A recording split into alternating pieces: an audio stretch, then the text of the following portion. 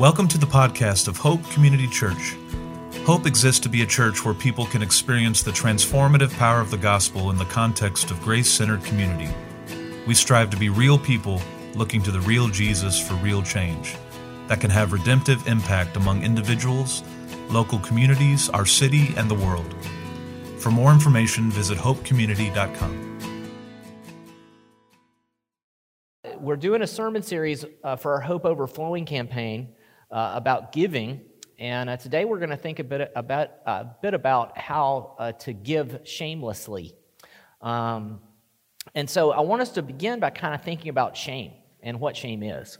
Dr. Dan Allender, founder of the Allender Center, who trained most of the guys at the Barnabas Center here in town, says that shame is a function of the eyes.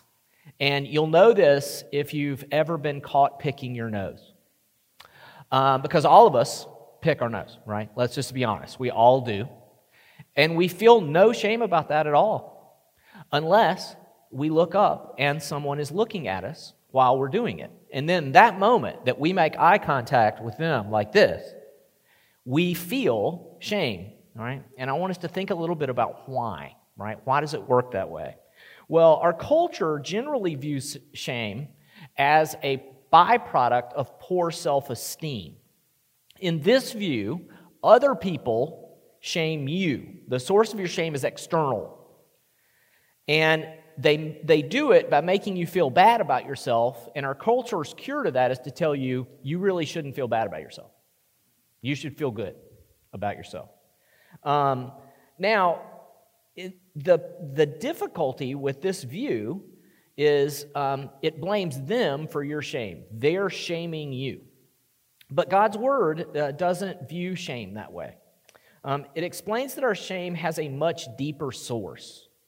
Psalm 97:7 says, "All who served carved images, those who boast in worthless idols, will be put to shame." The biblical understanding of shame is this: we experience shame when our idols get exposed and they fail us, right? So all of us, we're idolaters by heart. John Calvin used to say, the human heart is an idol factory. And so we do this, and we pick idols because they work, right? That's why we pick them. We choose them because they work until they don't. And when they don't, then we feel shame, and idols demand blood. They demand that either we kill off the person whose eyes are causing us to experience shame, or we kill off ourselves by pouring contempt. We pour contempt on ourselves, or we pour contempt on another. And so in this current example, if you have your finger up your nose and you look up and you see somebody looking at you as you pick your nose, you will experience shame in direct proportion to how much their gaze affects your idols. So let's say that you are someone who idolizes power at work, and you're picking your nose at work when you look up and your boss sees you. Or you're someone who idolizes romance, and you're picking your nose and you look up and the person you're attracted to sees you. Or you idolize the opinions of others and anybody sees you. Well, then you're going to feel a lot of shame. But if it's one of your kids or someone that you don't know or someone you don't particularly value, your shame will be smaller. It'll be less. And so the shamefulness of being seen is in direct proportion to the idolatry that is being dashed in that moment.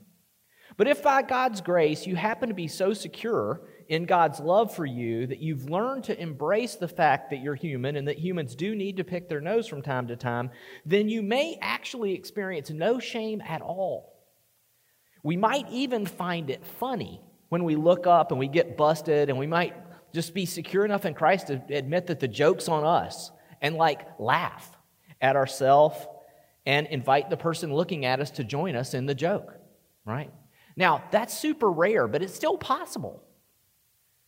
Here's why I bring this up. In our passage today, we're going to meet three shameless people.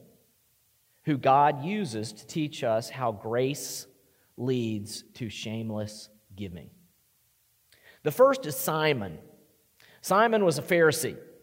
The Pharisees were a Jewish religious sect founded in 167 BC who sought to keep all 613 commandments, which were recorded in the Hebrew Scriptures, in an effort to secure God's favor. This often happens after the people of God experience a defeat. You'll have, somebody will stand up and say, hey, we experienced this defeat because we sinned, and then the human heart will grab that and go, oh, if we obey perfectly, then we'll be delivered from our enemies, right? That's what will happen. And so the Pharisees had this idea after the Greco-Roman fall of Israel. And they thought, okay, we're going to get super religious, and then God will give us favor over our enemies. And to help them accomplish this, they came up with several traditions which they observed in addition to the 613 commands in order to make sure that they didn't accidentally break one. So they added all these extra rules on the commands to kind of like have a buffer zone between them and the possibility they would break a command. The Apostle Paul, a former Pharisee himself, described what it was like to live this way in Philippians 3, 5 through 6, where he said, I was circumcised on the 8th day of the nation of Israel, of the tribe of Benjamin, a Hebrew born of Hebrews, regarding the law, a Pharisee, regarding zeal, persecuting the church, regarding the righteousness that is in the law, blameless.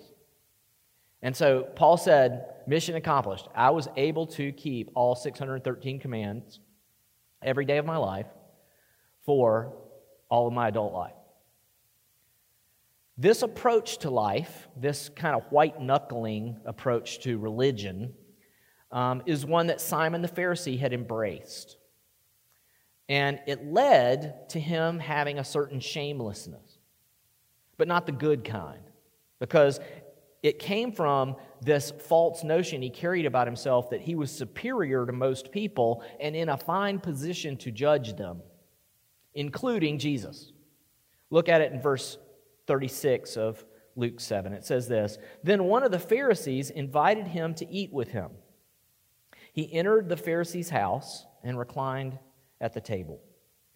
And a woman in that town who was a sinner found out that Jesus was reclining at the table in the Pharisee's house. She brought an alabaster jar of perfume and stood behind him at his feet, weeping, and began to wash his feet with her tears. She wiped his feet with her hair, kissing them and anointing them with the perfume. When the Pharisee who had invited him saw this, he said to himself, This man, if he were a prophet, would know who and what kind of woman this is who is touching him. She's a sinner. Notice where Simon's eyes are. First, they're on the woman. Then they're on Jesus. And then they're on himself. Why? Because Simon's approach to life had caused him to deceive himself in regard to his need of grace. He had a very, very high opinion of himself. In fact, it was inflated, which is very easy for us to do.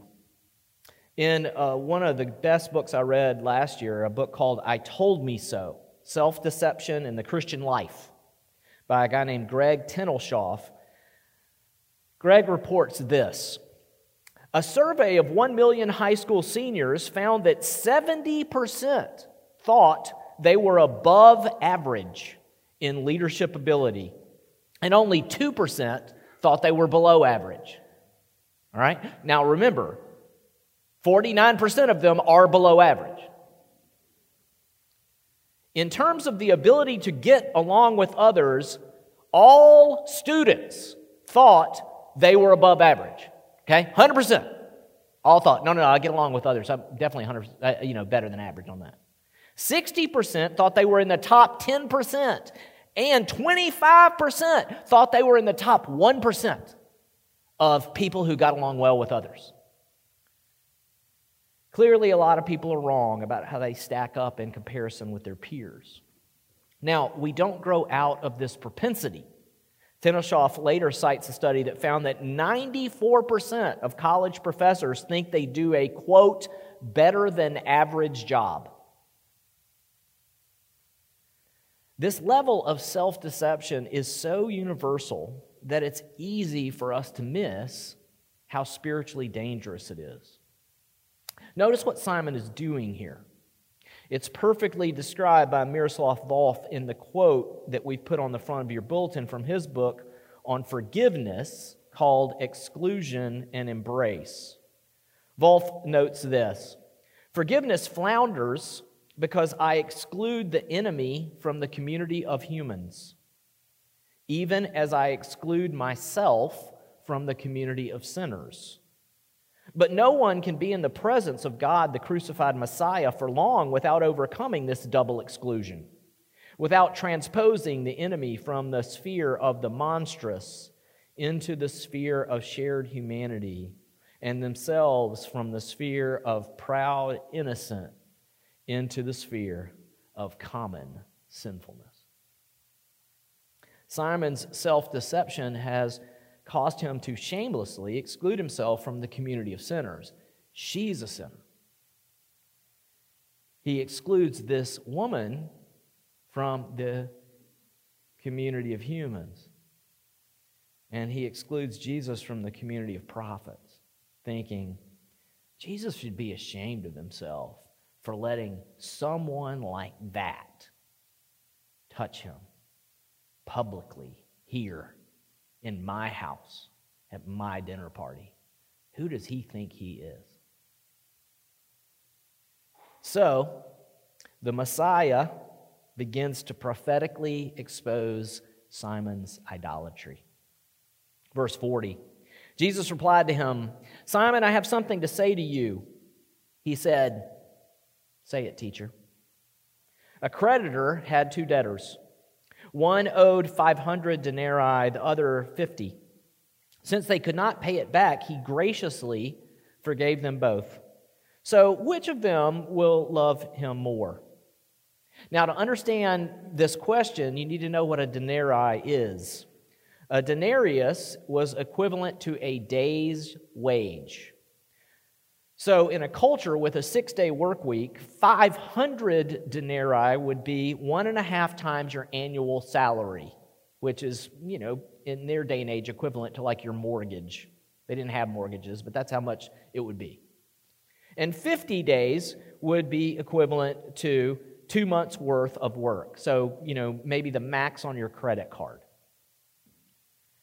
And so Jesus is asking, who would love this guy more? The one whose mortgage he canceled or the one whose credit card he paid off? And the answer is obvious. Verse 43, Simon answered, "I suppose the one he forgave more." I love that Simon said, "I suppose," right? I mean, he is still so much holding on to his self-righteousness at this moment. He does not want to be put in his place. I can hear the reticence and the deep skepticism in his voice, and it's pretty obvious he still doesn't get it. At best, he thinks he might be the guy who's maxed out his credit card. So Jesus hands him the bill. Verse 43, "You have judged correctly," he told him. Turning to the woman, he said to Simon, "Do you see this woman? I entered your house and you gave me no water for my feet. But she, with her tears, has washed my feet and wiped them with her hair. You gave me no kiss, but she hasn't stopped kissing my feet since I came in. You didn't anoint my head with olive oil, but she has anointed my feet with perfume." Notice where Jesus' eyes are here. First, they're on Simon, but after telling him the parable, they turn to the woman. Jesus isn't ashamed of what she's doing. He's proud of her. And why was that? Well, because Jesus' identity rested securely in the pronouncement that his Father had made about him on the day he was baptized. Matthew 3:16 and 17 tell us, when Jesus was baptized, he went up immediately from the water. The heavens suddenly opened for him, and he saw the Spirit of God descending like a dove and coming down on him. And a voice from heaven said, "This is my beloved Son, with whom I am well pleased." This truth freed Jesus from the need to concern himself with what mere humans thought about him, and it made him shameless. So long as his Father was pleased with what he was doing, what other people thought about it didn't matter. And his Father was very pleased with what this woman was doing. And why is that? Because she was doing what Simon should have done. Psalm 2 is a messianic psalm, and it says this beginning in verse 7, I will tell of the decree. The Lord said, you are my son. Today I have begotten you. Ask of me, and I will make the nations your heritage, and the ends of the earth your possession. You shall break them with a rod of iron and dash them to pieces like a potter's vessel. Now therefore, O kings, be wise. Be warned, O rulers of the earth. Serve the Lord with fear and rejoice with trembling. Kiss the Son, lest he be angry and you perish in the way, for his wrath is quickly kindled. Blessed are all who take refuge in him. She had taken refuge in Jesus, and so she couldn't stop kissing him. And how did she do that exactly? By paying attention to Jesus' eyes. There are two Greek words in the New Testament which can be translated see. The more common of the two is the Greek word eidon, which means to look at something. The rarer one is the word emblepo, which means to truly see something, to really get it, to look deeply at what's going on and realize exactly what's happening. It's only used a handful of times in the Gospels. One occurred in a passage we looked at a few months ago when Jesus fed the 5,000. Mark 6:34 says, when he went ashore, he saw a large crowd and had compassion on them because they were like sheep without a shepherd, so he began to teach them many things. You see, he saw them. That's emblepo. And he had compassion on them. So he stopped what he was doing and he gave them what they needed. Another one occurs when Jesus interacts with the rich young ruler who, like Simon, thought he had kept all of God's commandments since childhood. Mark 10:21 and 22 says, looking at him, this is emblepo, Jesus loved him and said to him, you lack one thing. Go, sell all you have and give to the poor, and you will have treasure in heaven. Then come and follow me. But he was dismayed by this demand, and he went away grieving because he had many possessions. The big one takes place at the moment that Peter denies knowing Jesus for the third time on the night in which Jesus was betrayed. It occurs in Luke 22:60 through 62. Where we read, but Peter said, man, I don't know what you're talking about. And immediately, while he was still speaking, the rooster crowed. Then the Lord turned and, emblepo, looked at Peter. So Peter remembered the word of the Lord, how he'd said to him, before the rooster crows today, you will deny me 3 times. And he went outside and he wept bitterly. You see, this look, it's a look of compassion that Jesus gives people in need of grace at a turning point in their lives. It is a I see you, idol exposing light of God, looking right into the darkness of your soul. So in verse 44, when Simon is asked by Jesus whether or not he sees this woman, what Jesus is asking Simon is, are you eidon looking at her, or are you emblepo seeing her? Do you, Simon, see her the way I do? Do you see what's happening here? Because what's happening here is beautiful. What he's saying and what she saw in his gaze is, your sin is no surprise to me. It's why I came. Why don't you let me take care of it? And she did. Verse 47, therefore I tell you, her many sins have been forgiven. That's why she loved much. But the one who is forgiven little loves little. Then he said to her, your sins are forgiven. Those who were at the table with him began to say among themselves, who is this man who even forgives sins? And he said to the woman, your faith has saved you. Go in peace. Her faith in what? Her ability to make up for what she had done? Her ability to pay off her debt to Jesus? Her promise to never do it again? Nope. Her faith in his compassionate love for sinners and his sufficiency to forgive them. His power, his authority, his ability to pronounce, it is finished, to your sin and to your shame. Which does beg the question those who were at the table began to say among themselves in verse 49, who is this man who even forgives sins? Who exactly does Jesus think he is? Well, he's the one who God sent to remove our shame. Romans 10, 8 through 13, Paul says, this is the message we proclaim. If you confess with your mouth Jesus is Lord and believe in your heart that God raised him from the dead, you will be saved. One believes with the heart, resulting in righteousness, and confesses with the mouth, resulting in salvation. For the Scriptures say, everyone who believes on him will not be put to shame. Since there is no distinction between Jew and Greek, because the same Lord of all richly blesses all who call on him, for everyone who calls on the name of the Lord will be saved. You see, there's one place that you can put your faith that will never let you down. One place that you can safely put all of your hopes and they'll really come true. And that's in the resurrected Lord of glory.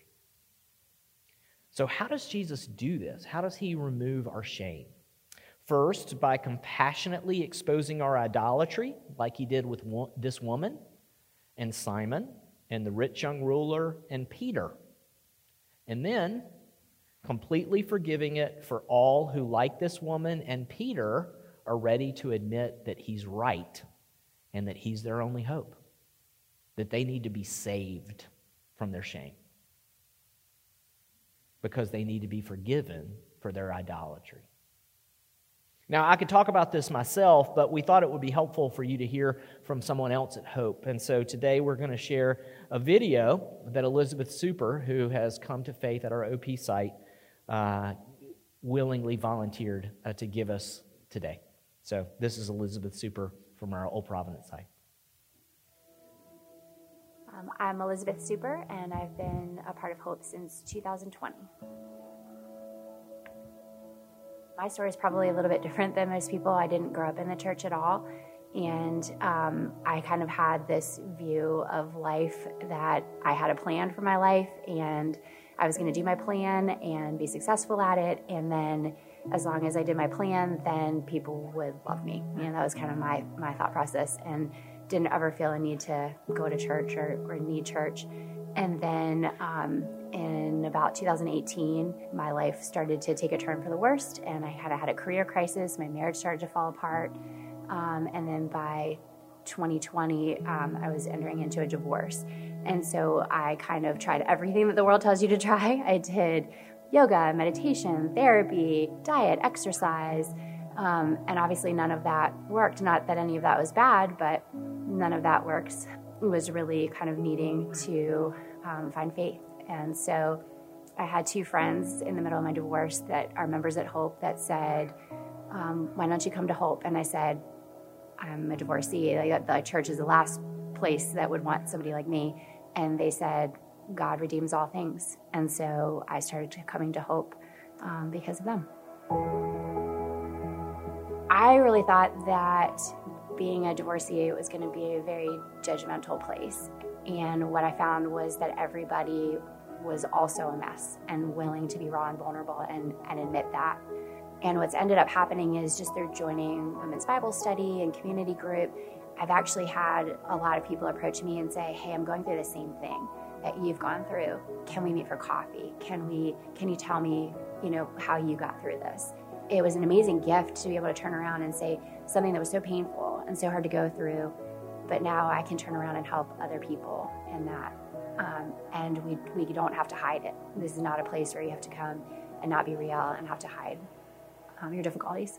And so it just gave me the courage to be real with other people at church. And then through that, I think they turn around and be real back. So it's really, truly, the tagline, real people, the real Jesus for real change, the church actually lives that. It's not just a tagline.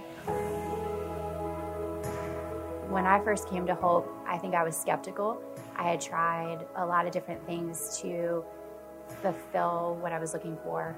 And the very first week that during the sermon, Matt was preaching, and he talked about college football, musicals, and World War II history. And I thought, this is my place. And then after that, just every week, the message would hit home in a different way. And again, I think it was the idea that it's really through God's grace alone, through our faith, that we are forgiven.